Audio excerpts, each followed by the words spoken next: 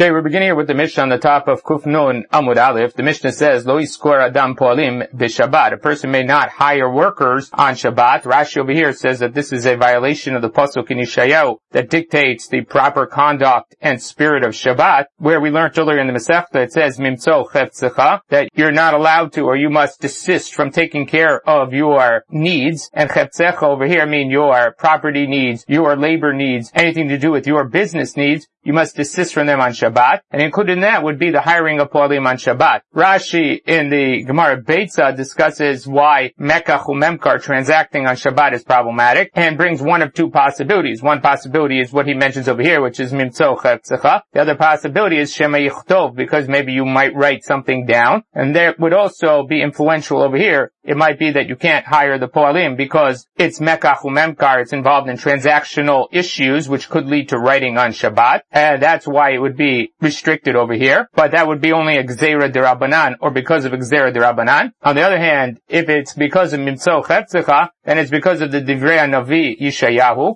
And we're going to see later on in today's Gemara, it seems that that might have at least an aspect of deoraita to it, and would be a much higher level restriction or violation if it was mimtzo cheftzecha that you were violating when you were hiring workers on Shabbat. And Rashi over here notes that it is mimtzo cheftzecha. V'lo yamar adam lechaviro liskor lo poalim. Person shouldn't say to his friend to go and hire workers on his behalf. Gemara asks right away, that doesn't make any sense that you need to tell me that, because anything that I am restricted from doing, so too I am restricted in asking someone else to do it on my behalf. And you can't ask someone to do it in a beira on your behalf, which is a problem of lifnei iver lo titen michshol, or it's a problem of engaging in daber davar, which is speaking about business matters on Shabbat by asking someone else to act on your behalf to hire poalim. So it's obvious that that would be restricted if it's restricted for you to do it, and therefore the Gemara has to come up with what is the chiddush of this part of the Mishnah. Ein machshichim ala tchum. One may not settle down at nightfall by the edge of the tchum, liskor lo poalim, in order to go then and hire workers, or lavi peirot, or to bring other merchandise back for himself. The tchum, which we're going to learn about upcoming in Masechet Eruvin, is that the city has a perimeter around it, which is considered to be the area of the city in which you can walk, and then from that perimeter of the city you're allowed 2,000 amot in every direction, which is your tchum Shabbat. That is the area that becomes your settled area, inhabited area for Shabbat, and you're allowed to go to the edge of any of those areas. Now what the Mishnah says is that if you travel late on the day on Shabbat to reach the edge of the tchum, which is mutar for you to do on Shabbat, you're allowed to walk to those areas. But your intent is then to, after Shabbat, continue on to do something that would be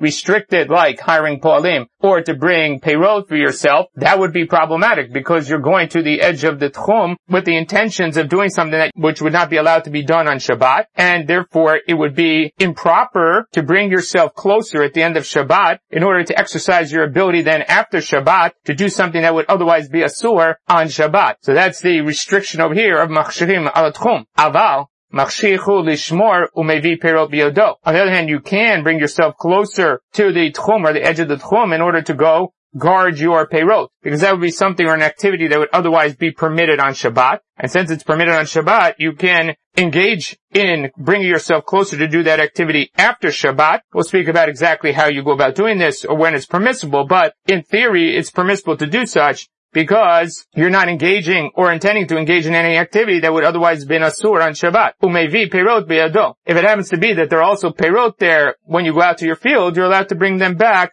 because that's incidental. That's not your major intent or your primary intent. That's not your primary intent in going out to the tchum at the edge of Shabbat.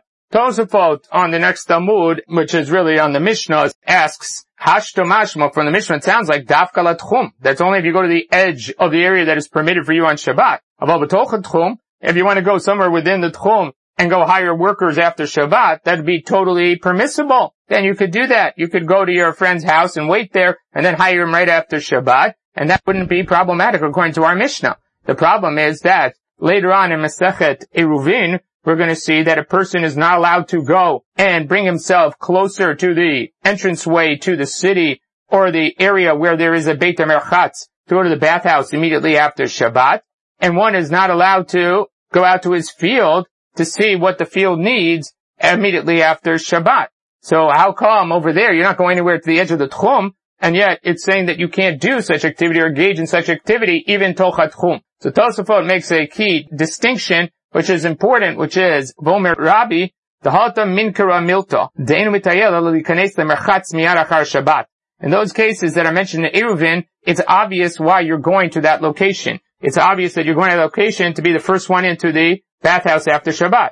Going to that location so you can be the first one into the football game after Shabbat. If you're doing something where it's obvious that the intent of where you're going is to do something that otherwise would have been impermissible on Shabbat, and you're doing it to get yourself closer, even though it's not on the edge of the tchum, that's problematic. On the other hand, in our case over here, like hiring poalim, aval hacha ein hochacha kol kach. It's not so clear. Tocha tchum shetachshich liskor poalim lavi.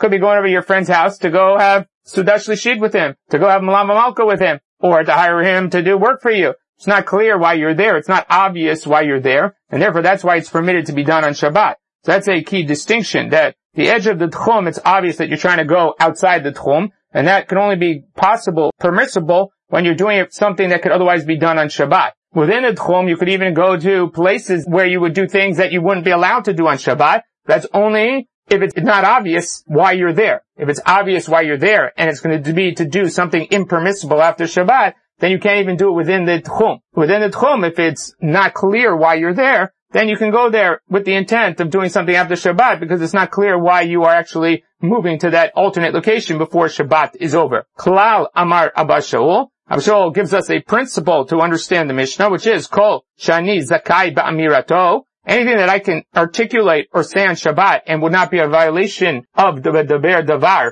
speaking improper things on Shabbat, then Rashai Ani Lachshich Alav. Then I'm also permitted to do such a thing, meaning go to the edge of the tchum and wait to do that immediately after Shabbat. So if I can speak about it, then I can take myself to that location to wait to do it immediately after Shabbat. And once again, the Gemara is going to discuss all of these items and all the parts of the Mishnah. So now the Gemara says, Maishna hu u'maishna chavero. This is the question that we raised already in the Mishnah. What's the difference between him and his chavero, that the Mishnah needs to bring us this chiddush, that is, you can't tell his chaver to do this on his behalf. Amar Rav Papa chaver nachri. We're speaking about a non-Jewish friend. Not speaking about a Jewish friend where it's obvious that you have a problem of lifnei iver lo titen michshol. But rather we're talking about a non-Jewish friend, and this is what we would call Amira le'akum, that you're instructing the Yakum to do it on your behalf. So Matkifla Rav Ashi says, why does that help the situation? Amir le'nachri shvut. Isn't telling a nachri to do work on your behalf, to do something that's otherwise asur on Shabbat on your behalf, isn't that a shvut? Isn't there an isur d'Rabbanan in engaging in such an activity? If that's the case, then why does it matter that it's not a Jew, rather that it's a non-Jew? Okay, if it's a Jew, you have a problem of lifnei iver lo titen michshol. If you have a non-Jew there, then you have a problem of amir la'akum, which is a violation of daber davar. So it's the same problem. Why does that solve your problem? It's in the chiddush of the Mishnah. It's obviously asur, as we already noted earlier in the Masechta, in the Mishnah, with regards to extinguishing a fire. That if a non-Jew comes to extinguish the fire, you can't tell him kabeh, put it out. Or we have to tell him al techabeh, don't put it out, because you can't have the goy working on your behalf to extinguish the fire. So we see that that is problematic. Now Rabbi Akiva Eiger wants to prove from here that the real problem with hiring poalim on Shabbat is shemi yichtov, is gzeira d'Rabbanan, by the fact that the Gemara calls it here amir l'nachri shvut, that this is only a problem d'Rabbanan. Because if it was the problem mimtzo chefzecha, as we're going to note again, we're going to see in the Gemara, it seems to be that takes on a status of something akin to a doraita, a Torah level prohibition. Then engaging a nachri to do that would also be in violation of a din doraita, either because, as Tosafot says, it's included under mimtzo chetzecha, or because of daber davar. And if it's subsumed under the same pasuk in Yeshayahu, then it would also be a din doraita or akin to a din doraita. And just like it's simple to you that mimtzo chetzecha is restricted, so too amir la'akum should have been restricted, because whatever the violation is a Torah level violation. On the other hand, if you believe that the problem here is a gzeira d'Rabbanan of shemei yichtov, then it's subsumed under the restriction of amir la'akum. That's only a din d'Rabbanon, and therefore it makes sense here that amir la'akum shvut is only a rabbinic institution, and we're not dealing with doraita level restrictions. And for that reason, Rabbi Akiva Eiger wants to suggest that the better explanation of why poalim are restricted here is because shemi yavo lichtov, because maybe you'll come to write, or you have to make the suggestion, like we discussed earlier with regards to amir la'akum, that this is a case where you told the akum to do it before Shabbat. Then you're not in violation of the pasuk of davar davar o mimtoch hefzecha. You're in violation that you actually created a shliach through the nachri to do your work. And that might only be an isur d'Rabbanan, and that's the suggestion of the Sfat Emet over here. But depending how you explain it, it might actually have nafkaminot as to what is the problem of Amir Lakum. Is Amir Lakum only applicable when you have a isur d'oraita that could be violated, and therefore the Amir Lakum is problematic? But it was only an isur d'Rabbanan. We would call it what's called shvut to shvut, a double d'Rabbanan. Maybe it should be mutar, and therefore there would be larger dispensations over here. Or when it says Amir Lakum nachri shvut, is that even in problems d'Rabbanan, like Shema Yichtov, there's still a problem of Amir Lakum, even though it's a shvut to shvut, even though it's a double d'Rabbanan. So that will be influential in determining what you think the dispensations are for Amir Lakum when it's only a din d'Rabbanan that you are violating. And that again might relate to what you think the problem is of hiring Po'alim on Shabbat. And there are those like the Chedushei Aran, the Meiri, and other Rishonim that bring the possibility that this was not actually a statement of fact, but rather a bitmia, a rhetorical question, which is, Matkivar Vashi, Amir L'Nochri Shvut. What do you mean? How could you suggest over here that a goy would be problematic in this case? Because Amir La'akum, when it comes to a din d'Rabbanan, is not problematic because it's a shvut to shvut, it's a double d'Rabbanan. Amir La'akum is only applicable when it comes to dinei d'oraita, not dinei d'Rabbanan. And then that would be, again, taking one of the two sides that we noted before with regards to when does Amir La'akum apply. The Ran rejects it for exactly that reason, saying that we find in many instances that a shvut to shvut, meaning that Amir La'akum, even with dinei d'Rabbanan, is asur on Shabbat, and therefore he says that that explanation of that reading of the Gemara is not plausible. Elaim Kane, you read the Gemara here like the Sfat Emet suggested, which is that here the Amir Lakum is on Erev Shabbat, and therefore since it's on Erev Shabbat, and it's dealing with an Isur d'Rabbanan, maybe in that instance you would be able to be matir shvut to shvut, unlike the other cases of shvut to shvut in the Gemara, where it's actually on Shabbat itself, where it would be impermissible. That'd be a way to deal with it. But this obviously has ramifications for when is Amir Lakum problematic. So Amar Rav Ashi, so Rav Ashi offers an alternative, which is Afilu Taima Chaver Yisrael. Maybe he's even speaking about his friend, the Jew. Hakamash Malan, it's coming to teach you, Lo Yomar Adam Lechavero Schor Li Poalim. It's telling you that you can't tell your friend to go and hire workers on your behalf. That we know already, as Rashi says, it's obvious because of Lifnei Iver Lo Titen Michshol. Aval, the diuk is what is important, which is Omer Adam Lechavero Hanireh Shetamodi Mi Le'erev. Can you get together with me this evening? Meaning that there are languages or there are expressions or articulations that are mutar on Shabbat. The problem with you said here is that you told him to go and hire workers for you, or you told him you're going to hire him as a worker. On the other hand, if you don't express it with the Easter involved, you simply say to the person, can we get together this evening? And in that, there's nothing that you said that includes malacha. It might be that you know why you're getting together, and he knows why you're getting together, but nevertheless, since you didn't articulate that, it's not a problem on Shabbat. And that's the diuk out of the Mishnah. It's only when you articulate the Isur that it's problematic. If you simply want to get together, like you say here, can we get together and talk after Shabbat? Since you didn't mention any Isur, it'd be permissible. Umatnit and mani. And then we'd have to say our Mishnah follows the position of Rabbi Yoshua ben Karcha. Like that position, Rabbi Yoshua ben Karcha, Tosafot over here, like he does in numerous other places in Shas, Bechorot, in Baba Batra, and in Pesachim, discusses who this Rabbi Yoshua ben Karcha is. There is a suggestion that Ben Karcha is Rabbi Akiva, and this is Rabbi Yoshua, the son of Rabbi Akiva, who we find other places in Shas. And they base it on the Mishnah in Bechorot, where Ben Azai calls Rabbi Akiva Kereach, calls him a bald person, but that's because he's a Talmud Chaver, and he was saying it in a joking manner. The Rabbeinu Tam thinks that that's implausible because nobody's going to make that his permanent name when it's a derogatory term. Never doesn't make sense. In addition, he brings a number of stories that seem to indicate that it wouldn't be possible that Rabbi Yoshua ben Karcha would be the son of Rabbi Akiva, because of stories that involve him, Rabbi, and Rabbi Akiva, and given the age differences, the stories wouldn't make any sense. So he rejects that view that this is the son of Rabbi Akiva. Rabbi Akiva did have a son, Rabbi Yeshua, but his name is not Rabbi Yeshua ben Karcha. Tanya, Lo Yomar Adam Lechavero Hanira Te'atamod Imil Erev. The Tanna Kama says, you can't tell your friend, let us get together this evening, without any, again, articulation of Isur, even though maybe you both know why you're getting together. Rabbi Shua ben Karcha Omer Adam lechavero. He can say to his friend, and Yireh, Shetamod imi la'erev, will it be possible that you'll get together with me? Do you think you could get together with me this evening? And therefore he would be the author of our Mishnah, because then the diuk of the Mishnah would be that chiddush that you can't say to your friend, go hire poalim, or let me hire you as a poel, but you can say to him, let us get together, or maybe you think we could get together this evening, and then you can take care of the business once you get together, because you didn't articulate it on Shabbat, and therefore it would be permissible. Amar Rabba Bar Chana, Amar Rabbi Yochanan, alocha ki Rabbi Yeshua ben Korcha. So now we have Rabbi Yochanan telling us that the alocha is like Rabbi Yeshua ben Korcha. Amar Rabba Bar Chana, Amar Rabbi Yochanan, my time of the Rabbi Yeshua ben Korcha. What is the reasoning behind his position over here? Seems to be that you're still engaging in the same activity in the end. Why is the articulation so important? Dichtiv, because the pasuk says, Mimtzo chefzecha, that you're not allowed to engage or deal with your business matters. Vidaber davar, or speak about matters that would be impermissible on Shabbat. Dibur asur, hirhur mutar. Articulation or speaking about them is problematic. Hirhur, simple thoughts about those matters are not problematic on Shabbat. So therefore over here where you just say, let's get together, even though in your mind, and maybe even in his mind, that you guys know why you're getting together, that's all in your thought process. Thoughts are not restricted on Shabbat.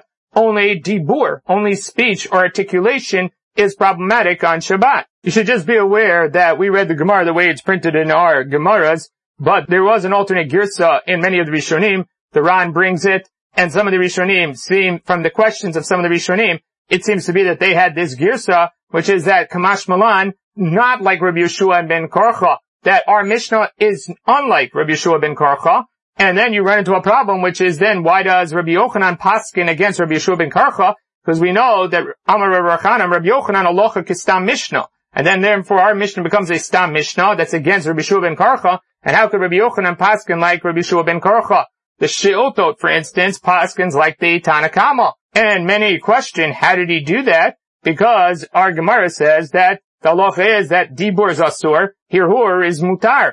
And then how do you reconcile that with saying that Rabbi Yeshua ben Korcha is incorrect over here? So you have to answer one of two things. Either the Birkei Yosef makes a suggestion that the Shotot is following the Girsa of those Rishonim, and why is it problematic, even though it seems to be that Rabbi Yeshua ben Korcha says it's fine, is because Hirhur is only mutar when it's simply Hirhur, it's just thoughts. But if you speak or articulate something that can be construed or intends to convey other information, then that would be problematic. It's no longer considered to be hirhur. That's considered to be dibur. And that's a possibility of how you can explain why this would be problematic, even if you believe only dibur is asur and not hirhur. And we would go, or paskin against Rabbi Yeshua ben Korcha, because Rabbi Yeshua ben Korcha is allowing you to say something that doesn't inherently have something wrong in the articulation, but through it you would intuit a problematic thought, and that would be asur. It's only plain hirurim that are mutarim. That's one possibility to deal with it. The Netziv, on the other hand, makes the suggestion that, based on Tosafot back on Kuf Yud Gimel, where Tosafot says that Mimtzo Chefzecha restricts any type of Mekach or Memkar, irrespective of whether it's Dibur or Hirhur. Mekach or Memkar are completely Asur. It's only qualified with regards to Daber Davar. When it comes to speech or articulation on Shabbat, there we say that if it's just Dibur Chol, then you can't speak it. But if it's just something that's a thought, it would be okay. And so based on that, you could say that this understanding of Dibur Asur, Hirhur Mutar, is only when you're talking about items that are not Mekach or Memkar. If it's Mekach or Memkar, irrespective of what it is, whether it's a Dibur or a thought, it's problematic because of Mimtzo Chefzecha. And based on that you can then differentiate between Rabbi Yeshua ben Korcha and the Gemara's conclusion of Dibur Asur, Hirhur Mutar. Rabbi Yeshua ben Korcha is speaking about business transactions. There, it doesn't matter whether it's just a thought or a dibur, because it's mimtzo chefzecha. On the other hand, daber davar, that's speaking about divrei chol. There, it's dibur asur, hirhur mutar, as long as it's not mekach or memkar issues. That's another way to reconcile that alternate girsa and to explain the shotot Rav Achai that seems to paskin like the Tanakama and still paskin like dibur asur, hirhur mutar. So then Rami le Ravacha bar Rav Huna l'Rova. So he asked the following question: Mi amar Rabbi Yochanan dibur asur hirhur mutar? Does Rabbi Yochanan really make this distinction between articulation versus thoughts? Alma hirhur lav kedibur dami. You would conclude from that thoughts are not classified like articulation or speech. And there, V'amar Rabba Bar Chana Rabbi Yochanan, again, Rabba Bar Chana Talmid Muvak of Rabbi Yochanan, who was in Eretz Yisrael and then later came to Bavel, as we saw on the top of Kuf Mem Ched Amud Aleph, they came to Bavel. But here, once again, he's the same Amora saying in the name of Rabbi Yochanan, B'chol makom mutar laharher. One is allowed to be maharher in Divrei Torah in any place. Chutz mi beit hamerchatz u'mi beit hakisei. With the exception of the bathhouse, where people are naked, and in Beit HaKisei, which would be an improper place to have Divrei Torah. From there, you would seem that hirhur, even thoughts, are considered like articulation of Divrei Torah. Therefore, it's inappropriate to learn, even by thought, in these places that you're not allowed to engage in Torah study. Mar says, Shani Hotom, there it's different to be in Vaya Machanecha Kadosh. There you have to have it be that your Machaneh, your encampment is Kadosh, Veleka, and that fails. Rashi over here says that the absence of the word dibur in the pasuk shows you that any type of engagement in Torah requires a machanecha kadosh, requires an area that is clean or appropriate and does not have problems like erva, doesn't have problems like beit hakisei, which would be inappropriate for divrei Torah. And since it doesn't mention the word dibur, it would mean both dibur and hirhur. And as Rashi says over here, the reason that you need machanecha kadosh, the Torah tells you that you need to make sure that you have bathrooms outside the machaneh and you keep the machaneh kadosh. If somebody comes to me that they get ejected from the machaneh, is mishum d'Yisrael maharim tamid b'divrei Torah. That Israel are always thinking about divrei Torah. Since it's always on their mind, then you have to keep the Machaneh Kadosh so that they can continue to think the Divrei Torah. This might relate to the famous question that is asked by the Bali Tosafot in the Gemara in Brachot with regards to how is it that we make Birkat Torah in the morning and then after we go out and do work all day and come back and learn Torah again, we don't make a bracha. Why don't we consider that to be a hefsek? So the Bali Tosafot suggests over there that one never leaves the realm of Limud Torah because Limud Torah is always something that a person thinks about. And over there we also noted that the Grid Soloveitchik Zatzal notes that it also is because a person, when they conduct their lives, conducts it al pi Torah. And therefore, even when they're engaged in quote-unquote secular activities, it's guided by the Torah. And the Torah is always a part and parcel of the person's subconscious when they are interacting with the world. And you see something like this in Rashi over here. The Torah is always on the mind of the individual. They're always being meharher in Torah. And therefore, it's something that is a continuous engagement, and that's why you need the machanecha to be kadosh. Had it not been for what Rashi suggests over here, I would possibly suggest that it's to do with the Mishnah in Avot. Mishnah in Avot says that when a person engages in Divrei Torah, learns Torah, even if he's a Yachid, the Shechina is present. So since the Shechina is present, it has to be done in a machanecha kadosh, and therefore a Beit HaKisei or Beit HaMerchatz would be problematic. Even if Hirhur is Lav Kedibur Dami, nevertheless, the fact that you're engaged in Torah study means that the Shechina is present, and that is incongruous with having a Beit HaKisei or Beit HaMerchatz, and that's why there it's problematic as opposed to by Shabbat. And the Gemara says about that, wait a minute, even by issues of erva or nakedness, it says, Lo yireh becha ervat davar. As Rashi says over here, davar is like dibur, and therefore it seems to be that erva is only restricted when it comes to dibur and not hirhur. So there, at least with regards to the Beit HaMerchatz, maybe you should be able to have Hirurim there because the only problem in the Beit HaMerchatz is that people are walking around naked, which would be inappropriate. It says, how we baile the Rav Yehuda. We have a different limud that we get from there, which is, Dam Rav Yehuda, Akum Arum Asur Likrot Kriyat Shema Kenegdo. A naked non-Jew is problematic for reading or engaging in Torah study or in saying Kriyat Shema. Ma Yirya Akum. Why do you have to talk about a non-Jew? Afil Yisrael Nami. Even if he is Jewish, it's problematic. Gemara says, no, lo mi ba yikamar. I'm saying not only. Lo mi ba Yisrael. Of course, by Yisrael, it's the Asur. Aval akum. By a non-Jew, given the Ichtiv asher basar chamurim bisaram, because it says about them that their flesh is like the flesh of donkeys, imashapir dami. Maybe I would say that it's okay to read Kriyat Shema Kenegdam, Kamash Malan, that is not the case. Gemara says, Ema hachanami. How do you know it's not the case? What mitigating factor do you have here to tell you that it's not basar chomarim and it is an erva? Amar Kral, the pasuk by Noach and his children says, Ervat aviem lo ra'u. When Shem and Yafet come to cover their father, it says that they did not see the erva of their father. Their father is Noach, who's not Jewish, and nevertheless it calls it an erva. So you see from there that the goy has a status of erva. Now, what it seems to be, the two stages of the Gemara, or the Chakira that you would say is erva something that's problematic inherently, which is that the nakedness of an individual is what prohibits you from engaging in Torah or engaging in Tefillah, Kriyat Shema, and that's why it's restricted. If that's the case, it shouldn't be any difference between a Goy and a Jew, and that's the conclusion of the Gemara. On the other hand, if you believe that it's a Gzeret HaKatuv, that the problem of erva is not because erva or the nakedness inherently is problematic, rather it's a Gzeret HaKatuv, that erva is problematic for Kriyat Shema. If that's the case, then you have to look at what the Pasuk or what the Torah deems to be erva. And if the Torah only deems a Jew to have erva, or to be considered erva in the Gzeret HaKatuv, then maybe the Goy would be excluded because it says Basar Chamurim Bisaram. Not literally that they're donkeys, but they don't have the status of erva with regards to a halachic construct. And if that's the case, then maybe you could say Kriyat Shema Kenegdam. The answer is that the Torah creates or says that even within a halachic construct, erva applies to a non-Jew. Or the Gemara could be answering, you got it wrong. It's not a Gzeret HaKatuv. It's just a general human condition, which is it's inappropriate to do this in front of someone who is naked because of the thoughts that might come to mind, or improper thoughts or impropriety of doing such a thing. And that would apply equally to Jews and non-Jews. And therefore the Gemara concludes that that's what they use Lo Yirecha Ervat Davar for.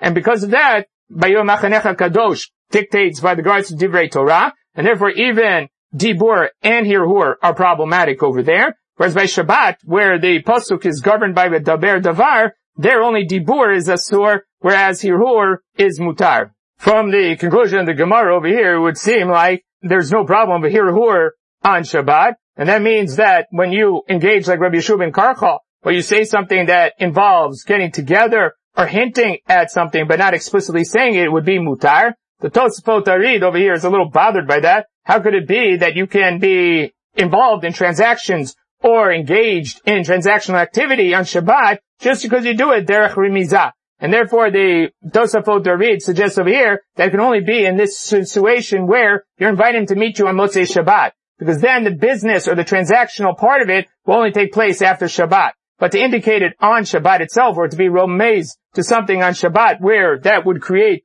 the transaction or the business aspect of it, that would be problematic, even according to Rabbi Yeshua ben Karcha. Gemara says, V'dibur me'asir, since when is articulating these types of activities on Shabbat problematic? V'arav Chisda v'Rav Amnuna d'amrei tarvayu, they both say, cheshbonot shel mitzvah mutar lechashvan b'Shabbat.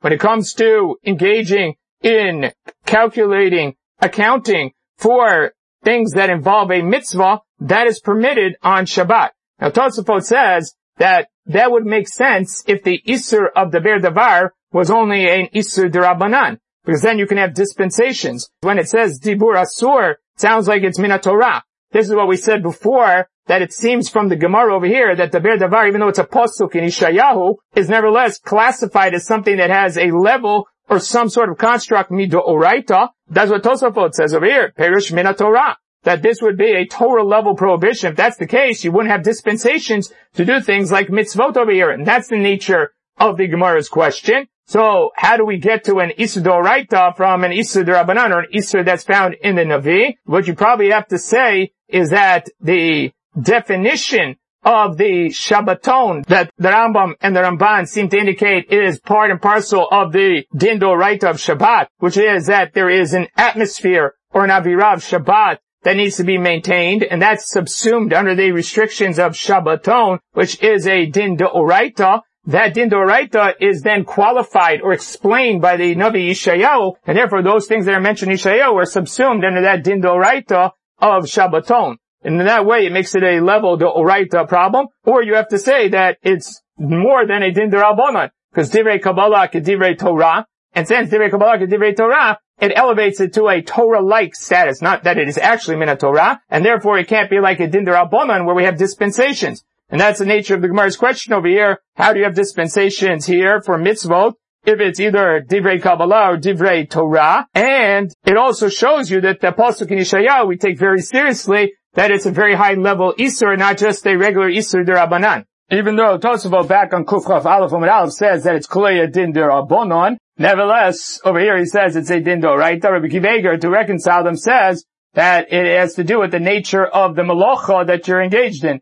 If you're discussing an issue or a malacha or something that is attached to a malacha d'oraita, then it takes on a status or a problem of d'oraita level proportions. On the other hand, if it's only a d'rabbanan that you would be in violation, it would only be a rabbinic level problem, meaning that the daber davar and mitzoch hefzecha reflect the underlying malacha that is associated with either one of these items. One is allowed to gather together monies for the aniyim on Shabbat, or to ask the people in the shul to commit to giving monies towards the needs of the aniyim on Shabbat. These are activities that, even though they are similar to mekach umemkar, they're nevertheless allowed to be done on Shabbat. And here you're articulating, you're speaking about these matters, and it's v'daber davar, and you're speaking about them on Shabbat. Why is that permissible? What's interesting about Rebbe Lozar's statement over here is, Iran says, how is it permissible to be posek tzedakah aniyim b'Shabbat? Because we know that the Mishnah in Beitza says, Ein maktishim b'Yom Tov, and Ein marichim b'Yom Tov. You're not allowed to do hekdesh on Yom Tov. You're not allowed to do or engage in arachin on Yom Tov. He does bring from the Rabbeinu Chanano the possibility that hekdesh is only problematic when you're makdish a particular object, because then it looks like mekach umemkar. Whereas over here, when you're makdish monies to the aniyim, it's a more generic or general statement. He doesn't like that answer because ein marichin is also problematic, that you can't take a neder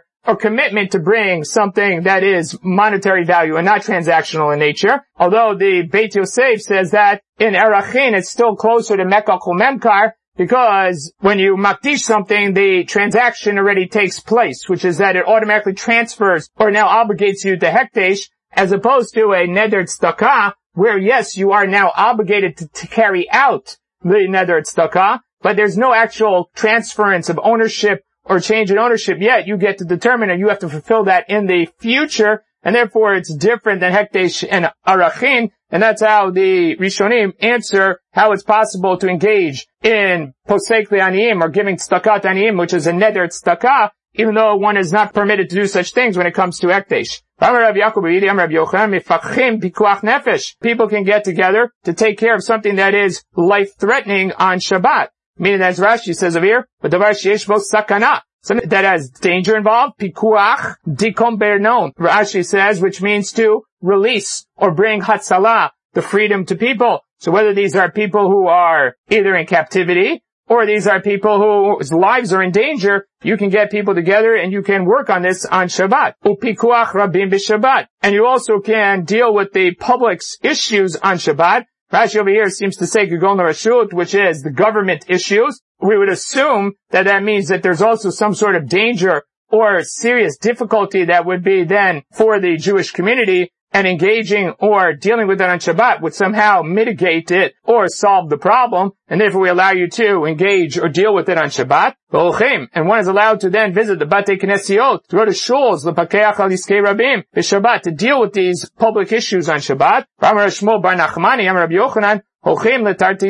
You're allowed to go to the theaters, or the karkasiot, or to the circuses, or the Basila Kaot, or to the palaces, or the big armonot, the fakeach al iskei rabim b'Shabbat, in order to deal with those issues on Shabbat. Now that could also be, as Rashi says over there, because in those areas they gathered together, Beit Avad, they were meeting places for governmental decisions. And therefore, if you wanted to weigh in on the governmental decision, and it was important enough that it would affect the Jewish community significantly, either because of danger or put a significant burden on the community, that one could go there on Shabbat or visit these places in order to weigh in or to help the Jewish community on Shabbat, or bring people there to help out, whether it's because it's being voted on or because it needs people to speak up. Or the other possibility is that these were situations in which there were people that were thrown into the ring, like in the circuses and the theater, where they used to fight animals, or they were gladiator fights, and many times the Jewish captives or Jews were thrown in to fight, and the crowd sometimes could save one of the parties. They could either vote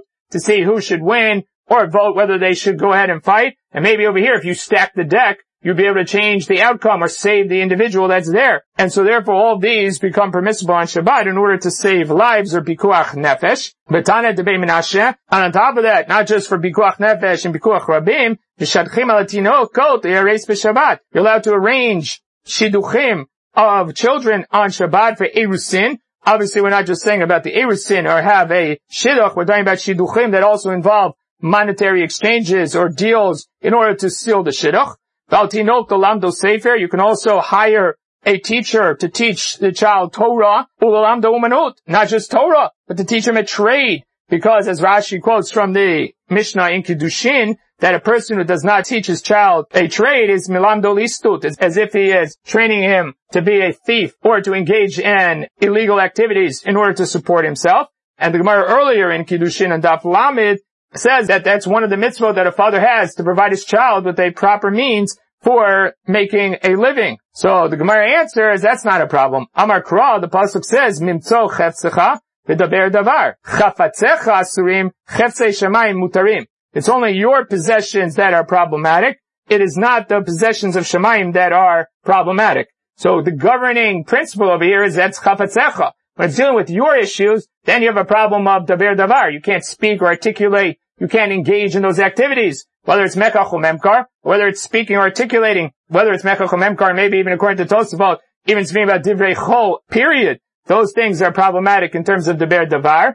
Hirur is mutar. But with regards to chefsei shamayim, they don't have those restrictions. Anything that is for HaKadosh Baruch Hu, that's done for a mitzvah, that has the permissibility to be spoken about even on Shabbat, and that's what permits all of these items, as well as these are the items that are found in the Zmirot that we sing about on Shabbat. These are items that are mentioned, Tinok Lamdo Sefer and Shadei Chabanot. These are all items that are mentioned because they are chefsei shamayim that are permissible on Shabbat. Amar Rabbi Yehuda Amar Shmuel Cheshbonot Shel Melech. It's not clear what this means. We'll explain that in 1 second. B'shel mabekach, or things that are not meaningful, mutar lechashbein b'Shabbat. You're allowed to engage in them on Shabbat. So Rashi over here says, Cheshbonot Shel Melech. One possibility Rashi brings is, Shel Eitzah She'eno Shelo, Ve'en Tzarich B'kach. He's talking about items that have nothing to do with him. They have no ramifications for him. He's not in this parshia at all. And he's talking about them, so he can do the Cheshbonot because they're not related to him or have no impact on him. Another possibility Rashi brings is, V'lir nira kamo malacha. Malacha l'cheshbonot halaru, re'enu tzarech behem lo l'cha v'lo l'achir.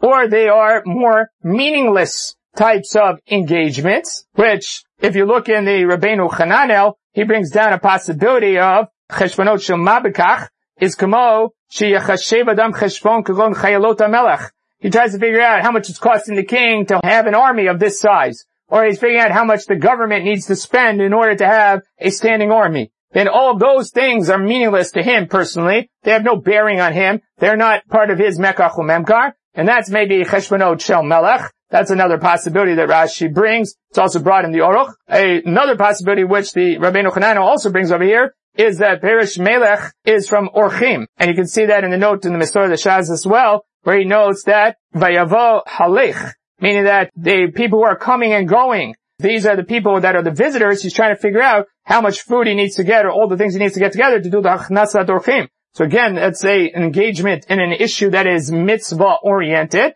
And since it's Orchim, it is permissible. So that's also brought here in the Rabbeinu Chananel and the Aruch as well. So those are the different possibilities of Cheshbonot Shel Melech. And then for Shel Mabekach, the Gemara is going to explain now, what does it mean? Things that are meaningless on Shabbat. Tanya Nami Ochi, we have a Braita that supports that. Cheshbonot She'avru. Cheshbonot that were in the past. Bishadim Liot, or are going to be in the future, Asur L'Chashbein. Those are problematic on Shabbat. The Shel Melech, or Shel Mabekach, Mutar L'Choshvan. So that Braita says, similar to what we said before, that those Cheshbonot of Melech and Mabekach, those are permissible to be done on Shabbat.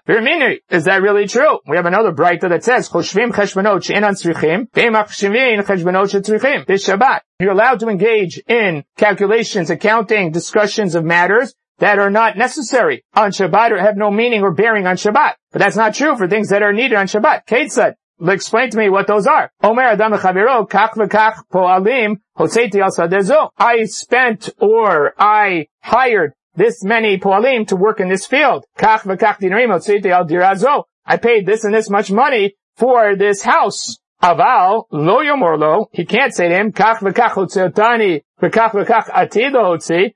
This is how much I paid in the past, and this is how much more I have to do in the future, because that means that it's still an engagement that he is interested in and still active in dealing with it. So if it's something in the past, that would be fine, as long as it's something that's really in the past and he has no engagement with it anymore. And also the person who he is speaking to has no interest in buying a house or engaging Paulim now, so it's meaningless from both of the perspectives. It's just talking about something that happened in the past. On the other hand, if it's something that is of relevance in the present or in the future, that would be problematic. And the Gemara says, well, based on that, you now have a problem, which is the previous Braita said that any cheshbon that was in the past or in the future is problematic. And then you have a Braita here saying that outlays that were in the past are fine to speak about. The Gemara says, wait a minute, forget about the fact that this Braita is problematic for the previous Braita. The previous Braita itself says things that are in the past are problematic. And then it says, Shema b'kach mutar. Then if it has no bearing on you, then it's mutar. That's an internal stira in the Braita. Why do you need to bring another Braita? Ella. The answer is, hadike agra dagira gabe. Hadaleke agra dagira gabe. Depends if he's still engaged with these poalim. If he was something that he did in the past, but he has yet to pay them, then it's still relevant. So that's what the first Braita was saying. Things that are in the past are still problematic because they still have present ramifications for you. Even though they're done with their work and they're finished and you're not hiring them anymore, but you haven't paid them yet. So that's still in the world of relevance for you of Mekach or Memkar and Shabbat. You can't discuss it. The Braita that says Ma b'kach is okay, or that is explained in the latter Braita that says things in the past are not meaningful, that's when the job is completely done. You're finished paying, you're finished with everything that's there. It has no bearing on your current state or situation. There you can discuss it as if it's a fact in the past because it's not relevant anymore. Especially or only if the other person you speak to also doesn't have relevance. If he's in the market for a house or he's trying to figure out real estate deals and you're telling him this information, then that becomes problematic as well. So the only time you can do it is, for instance, somebody buys a beautiful sports car. You have no intent in buying a sports car and he's done paying for it and it's his now and he just tells you how much he paid for his fancy sports car. So that would be fine because it's irrelevant in terms of Mekach or Memkar. It's something that happened in the past. It's just a fact of life that he owns a sports car that costs that much money. And therefore you can discuss it because it has no Mekach or Memkar bearing on Shabbat. And that would be permissible on Shabbat. So there we are with the conclusion of what it is permitted to discuss on Shabbat. First of all, Chefsei Shamayim, things that deal with mitzvot, Tzorchei Rabim, are permissible to be discussed on Shabbat. We also saw here that things that are in the past and have no bearing whatsoever, they are permissible to be spoken about on Shabbat.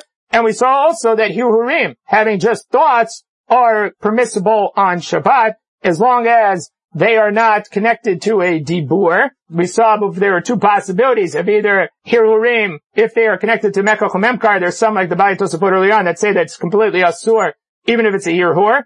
Other Rishonim say that Hirhur is allowed as long as it's done derach remez, and as long as the remez only engages the activity after Shabbat. And that dibur is okay. That's like Rabbi Yeshua ben Karcha. We saw also the Rishonim that said that it's not permissible when it's done derech remiza, and that's why they paskined against Rabbi Yeshua ben Karcha. We saw all of those different possibilities here. And with regards to halacha, we do paskin like Rabbi Yeshua ben Karcha, and we do try to avoid anything that has to do with Mekach or Memkar, unless it's done derech remiza and only be after Shabbat. Taner Banan, Maseh b'chasid echad, shenifshetzo lo peretz betoch sadeu. He had some sort of breach in the wall or the fence of his field. Nimlach alelu godra. And he saw it on Shabbat and he said, you know what? I'm going to fence it in. I'm going to take care of it. V'nizkar, and then he remembered Shabbatu, that it was Shabbat. V'nimna otal chasid v'lo gadra. And he decided that since he thought about it on Shabbat, he wasn't going to do it anymore because it was a hirur on Shabbat. It seems from this that this he was doing lifnim mishurat adin. He only had hirur, which we saw before, dibur asur hirur is mutar.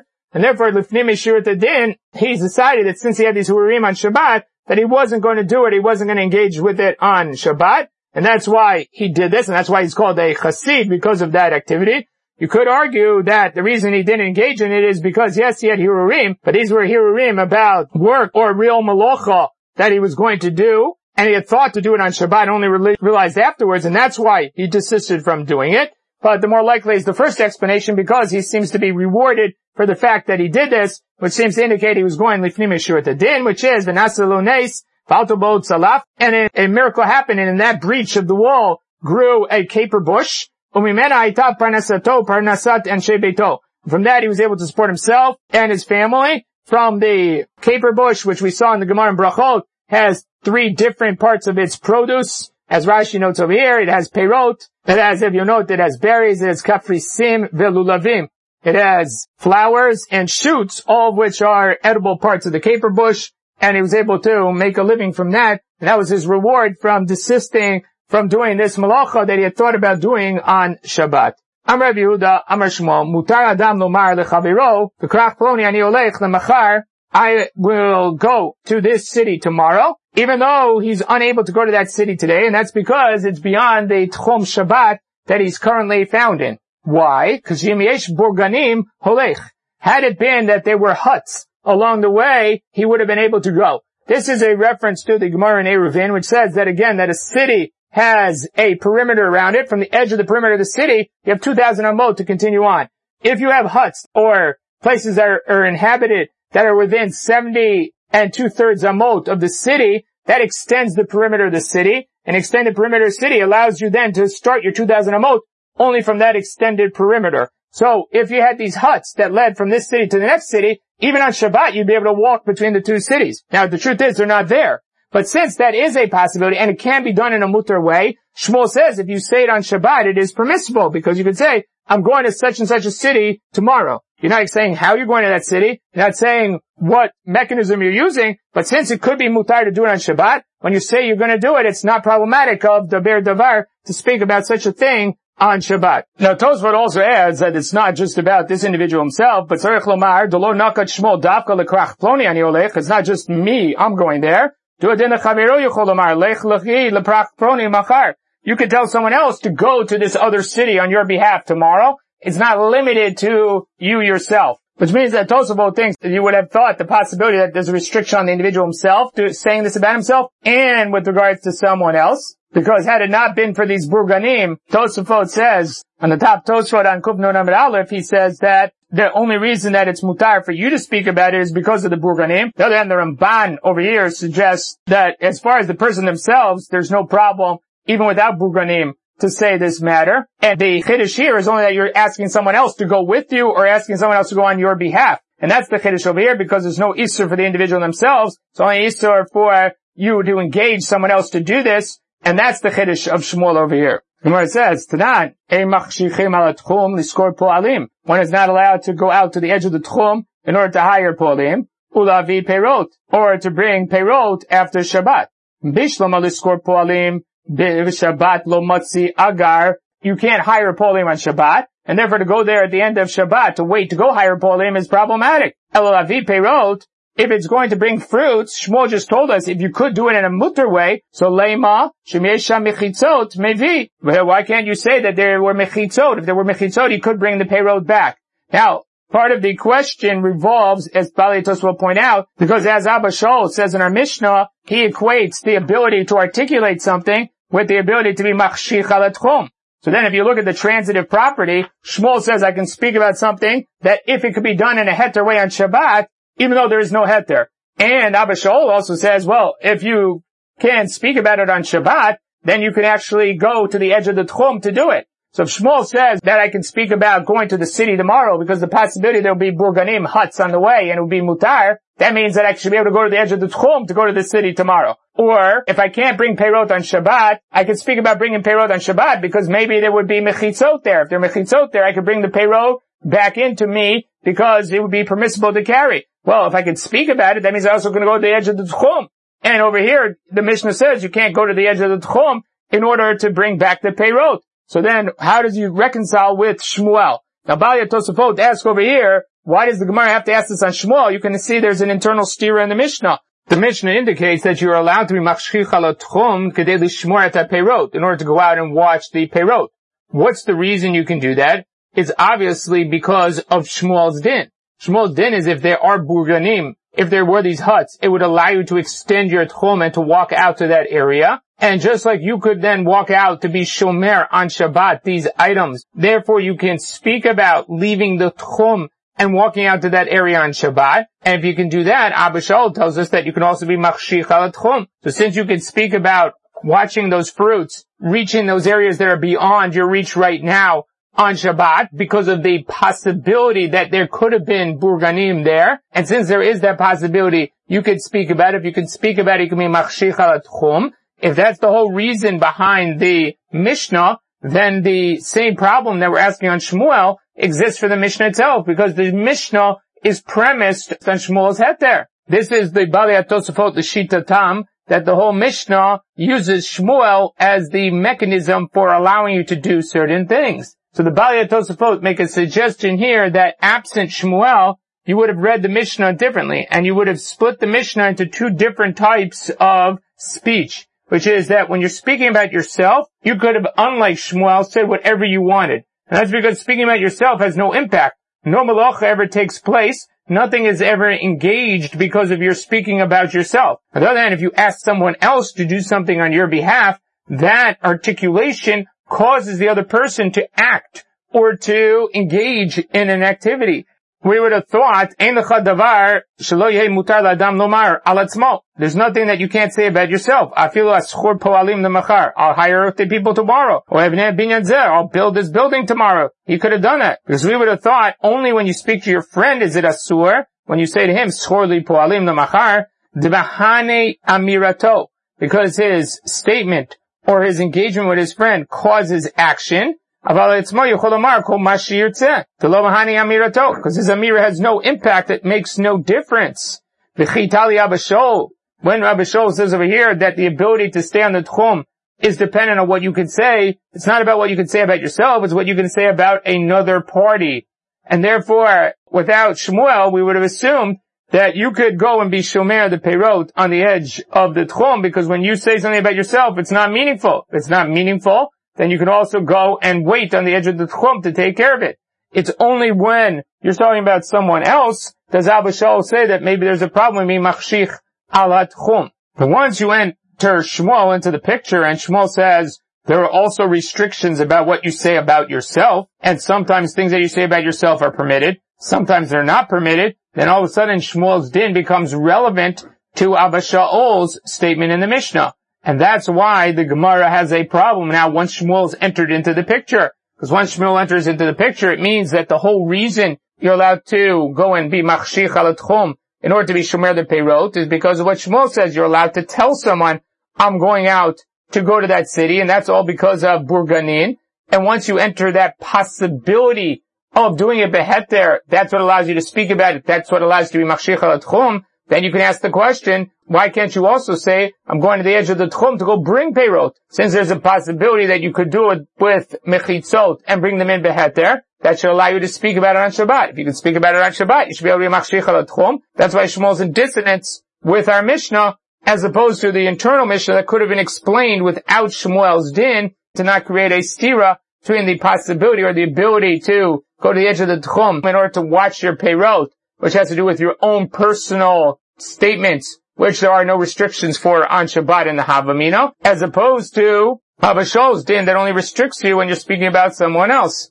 And in that way, the Mishnah itself would have been fine, but Shmuel's din then creates the problem or the dissonance with the Mishnah. On the other hand, the Marsha suggests that absent Tosafot, he would have suggested that the reason you're allowed to go to the edge of the tchum in order to be shomer peirot after Shabbat is not because of Shmuel's heter. Like we said, the Tosafot uses the burganim in order to be matir such a thing, and that's what creates the whole problem here. But rather, the heter is premised on the fact that you could ask someone else in the other area, in that tchum, to watch it on your behalf. Since you can ask someone to do it on your behalf, therefore you yourself now can be machshich al tchum in order to go and do it after Shabbat. At least if you didn't have Shmuel, the heter has nothing to do with burganim, it has to do with the fact that you can get someone else to do this on your behalf. Along comes Shmuel and says, no, this is to do with you yourself being able to say it, and that's what's the matir over here. Your ability to articulate it is because you could possibly do it beheter. Since you yourself could do it, therefore you can be machshich al tchum. And that's what creates the stira with the Mishnah. Absent Shmuel, I would have thought the Mishnah has nothing to do with what you can do, it's what you can get done. Meaning that if you could ask others to do it on your behalf, and you could do shmirat peirot, whether it's by you or by someone else, that's enough to allow you then to be machshich al tchum. And then you could have reconciled the Mishnah without Shmuel. Once Shmuel comes along and says this is not about you asking someone else to be shomer the peirot, it's about you yourself had the possibility to be shomer the peirot because of the burganim. That's what creates the heter over here. So that's how the Marsha solves the problem, to say that it's only a problem for Shmuel, and that's why the question is only on Shmuel and not on the Mishnah itself. So the Gemara says, that's no problem. It's a case where they are attached to the ground. And since they're attached to the ground, cutting them would be a malacha that you can't do. There's nothing you could do on Shabbat that would permit that cutting to be done on Shabbat itself. And therefore you can't be machshich al tchum to bring them back, or Shmuel's din is not influential in that case. You're not allowed to go to the edge of the tchum to bring back straw and stubble. Bishlam kash mishkach alav b'mechubar. When you talk about the stubble that's growing out of the ground, you find that that's still attached to the ground, and that would be a problem on Shabbat. Tosafot over here claims that it's not a problem of ktsira, because this is already dried out and dead. It's a problem of miyapeh takarka. It's choresh, that you're making the land look better by pulling it out of the ground. But nevertheless, it is a melacha on Shabbat, and that's why you would not be permitted to go to the edge of the tchum to wait to do that after Shabbat, because you yourself couldn't do it on Shabbat in a heter manner. Elateven, straw by definition, is something that's already detached. How can you have a case that it is problematic on Shabbat? Why can't you just put out the mechitzot and bring it back? If you could do that, then you should be able to go to the edge of the tchum, because Shmuel says you're allowed to speak about that on Shabbat. It says, B'tivna sarya, it's talking about rotten or spoiled straw, which is muksa. So the problem is not just a carrying problem, it's a problem of muksa, and you can't engage with it, or you can't bring it back beheter on Shabbat. Since that's the case, you can't be machshich al tchum, because you can't speak about it, or speak about doing that, or engaging that on Shabbat. Tosafot does note that earlier in the Gemara it said that rotten straw you could use for machal behema, and therefore it would not be muksa. So he says there are different gradations of spoiling. Sometimes spoiling is still okay for behema, it's not muksa. Whereas there are times where it's so spoiled that it has no purpose for Shabbat. It can only be used for making cement or doing things that are not permissible on Shabbat, and therefore it would be muksa on Shabbat. Tashma, machshichim al tuchum lepakeach al iskei kalav al iskei amet. One is allowed to go to the edge of the tchum in order to be ready to take care of things for the hachnasat kala, for the wedding, or for things that deal with a mate that has passed away. Al iskala mate in. So the diuk you would say is that you're allowed to do this for a kala or a mate. Al iskei acher lo, but other items or for other people it would not be permissible. Bishlama acher dumya de kala. What is a similar situation which you would be permitted to do it for kala and not for someone else? Tishkach kala the migza leasa. Going to cut down myrtle. Myrtle was used for the making of the chuppah, or decorating, or having as an adornment for the bride. So that you're allowed to do, even though it's asur on Shabbat to be cutting hadassim. Since it's a mitzvah, we allow you to go to the edge of the tchum for that mitzvah, because it's chetzei shamayim, to go after Shabbat, to go cut the hadassim, to bring them back for the kala. Had it been for your own purposes, that you wanted hadassim for their nice smell, or you wanted to sell them, that would be problematic, because you can't do it on Shabbat. Therefore, you can't speak about it. If you can't speak about it, you can't go to the edge of the tchum to do it. And there's no way you could do it permissibly on Shabbat, because it's attached to the ground. Ela mate, my new. What are you doing for a mate that you're not permitted to do on Shabbat, that we're allowing you to go to the edge of the tchum to take care of? That's to bring him a coffin, or to bring him shrouds, garments for the mate. That is something that you could have brought on Shabbat had you just put up mechitzot and you were allowed to go out of tchumim. You had the burganim. You could have done that on Shabbat. If that's the case, then okay, for mate we allow you to go to the edge of the tchum because it's a mitzvah. But le'acher, for someone else, why couldn't you do it also according to Shmuel's din? Shmuel's din says if you could speak about it, because you could possibly get their beheter, you could get their beheter by putting up burganim or mechitzot and bringing them in on Shabbat. If that's the case, then you could speak about it. It means you could go to the edge of the tchum and wait at the end of Shabbat for that. Tani mate in abalacher lo, but it says you're going to do it for a mate, not someone else. V'mai lema sheisham mechitzot maybe, because if there were mechitzot there or the burganim there, that would allow you to go out or bring back that which is there. We would allow you to speak about it. If you like to speak about it, you could go to the edge of the tchum to wait for it. So it says mate nami mishkach about the migzalei glima. Case of a mate is also where it's real malacha, where you're cutting out the cloth for making the garb for the mate, the tachrichim for the mate. You're doing that by cutting, stitching, you're making it. It's a real malacha that you're going to do, and since that would not be permissible on Shabbat, we allow you for a mitzvah, for the taking care of the mate, we allow you to go to the edge of the tchum to take care of it immediately after Shabbat. But for your own personal needs, we wouldn't let you do that because you couldn't speak about it on Shabbat because there's no way to do it beheter. And therefore, there's no right to go to the edge of the tchum to wait for it after Shabbat. Now, this has obviously halachic ramifications, which is important how you articulate what you're saying. Meaning if a person says that I'm going to another city, they could say, I'm going to such and such a city tomorrow. That's fine to say on Shabbat, because there's no indication of how you're going to get there. There's no indication of a melacha that you're going to engage in. And since there are ways to create a heter for you to get to that city on Shabbat, since that could be done theoretically, it's okay for you to speak about it on Shabbat. Then if you can say, I'm going to drive to such and such a place after Shabbat, that's problematic, because there you're saying the mechanism from which you're doing this or getting there is a melacha. And that you're not allowed to speak about on Shabbat, because that's not something you're permitted to do on Shabbat. Since you couldn't do it in a permitted way on Shabbat, you can't speak about it in that manner. and it becomes a problem of Daber Davar. You're speaking about Divrei Chol, you're speaking about doing a Malacha after Shabbat, and that would be problematic, and that's what we garner from this Gemara over here. Aval Machshichim. Says here, you can go to the edge of the Tchum, where it says, V'avagavdul Avdil. He doesn't have to make Havdalah first to go to the edge of the Tchum and then go engage in Malacha immediately after Shabbat. Why does he have to make Havdalah? Rabbi Elazar ben Antuginos, Mishum Rabbi Eliezer ben Yaakov, Asur la'adam she'aseh chafatzav kodem she'avdil. Person can't engage in his own personal needs until he makes Havdalah. You can't engage in anything, it sounds like. If you want to say, okay, he did Havdalah in Tefillah, don't we have the Gemara in Brachot that said, even though you made Havdalah in Tefillah, you still have to make Havdalah ala kos afterwards. So say here, the case here is the case where he said Havdalah in Tefillah. He said Havdalah ala kos. Kos b'sadeh me'ika. Wait a minute. Remember, he's at the edge of the Tchum. He's in the middle of nowhere. Waiting. Where does he have a cup of wine to make Havdalah on? It says, Targuma Rabbi Natan Barami kamei derava ben agitot shanu. He's out by the grape presses. And so there's grape juice out there. They are wine that's in the borot, in the cisterns that are capturing the wine. They're out there and he's able to make Havdalah. So the solution to the problem is to say he did say Havdalah in Tefillah, and he did say Havdalah al Hakos, and then he continues on to do the Malacha. Amalei Rabbi Abba, the Ravashi. Rabbi Abba says to Ravashi, B'marova Amrina, in Eretz Yisrael we have a different solution. We say, Hachi, Mavdil ben Kodesh L'chol. All you have to do is say, Mavdil ben Kodesh L'chol, V'avdinan Sorchin, and we do everything that we need. So now Rashi says over here, Mavdil ben Kodesh L'chol is, Lekei Rabbi Alma. You just need to do it to show or demonstrate that Shabbat has ended. Lavot et HaMelech, to accompany the king of Shabbat that is leaving. So Rashi has two chidushim over here.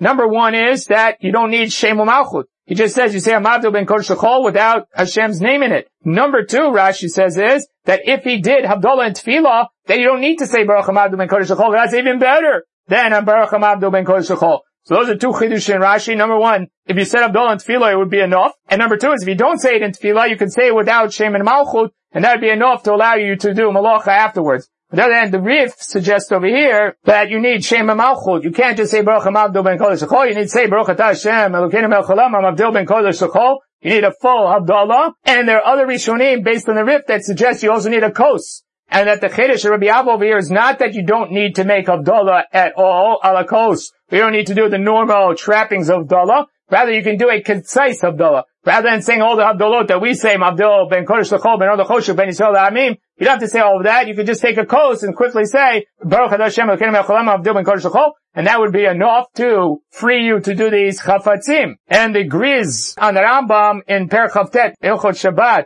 Halacha Hey, in the Rambam suggests that the Machloket Rashi and the Rif relates to what the problem of doing Malacha before you say Havdalah is. Is the problem of doing Malacha or Havdalah a problem that you're not allowed to engage in your activities or anything that you want to do before you say Havdalah? Just like you're not allowed to do anything that is your chafatzim before you daven in the morning. So that's the same problem over here. It has nothing to do with Malacha. It has to do with whether you are permitted to do something before you make Havdalah. There's a mitzvah in front of you. You need to take care of that mitzvah beforehand. On the other hand, it could be the possibility that the problem is Malacha. And only things that are lamentet Malachot would be problematic for you to engage in. And therefore you need to make Havdalah to free you of the lamentet Malachot. And so that's why the Rif suggests here you need a real Havdalah. You need Havdalah lakos. You need a Shem Malchut, because the problem with Ma'akev here is that you're not allowed to engage in your own activities, just like you're not allowed to do that before davening, you're not allowed to do it before Havdalah. So you need to do a real Havdalah to free you. Then Rashi thinks that the problem here